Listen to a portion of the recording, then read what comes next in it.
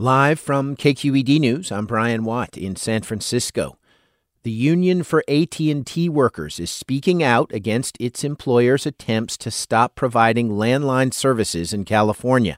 The company has filed a petition to be relieved of its carrier of last resort obligations. It's a legal requirement to give a landline to customers if requested. Yvonne Melton, a Communications Workers of America spokesperson, says the move would leave over 500,000 Bay Area residents at risk. Just yesterday, there was a 91-year-old person who showed up to the hearing in Ukiah, and it just really was like, what am I going to do without my landline? At 91 years old, you're not going to teach a person how to use an iPhone.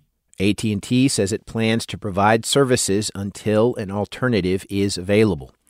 The city of San Leandro is not disclosing why its police chief left the department after fewer than 3 years on the job. KQED's Annalise Finney reports. Abdul Pridgen was appointed San Leandro's police chief in 2021.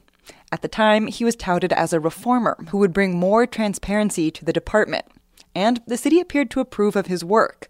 Last April, he was given a contract extension. Then, 6 months ago, he was placed on administrative leave. The city said he was under investigation for violating unspecified departmental policies. City officials have not made the results of that investigation public, and they claim law prevents them from doing so.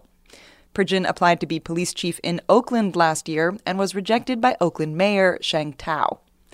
I'm Annalise Finney, KQED News. And I'm Brian Watt. More news at kqed.org.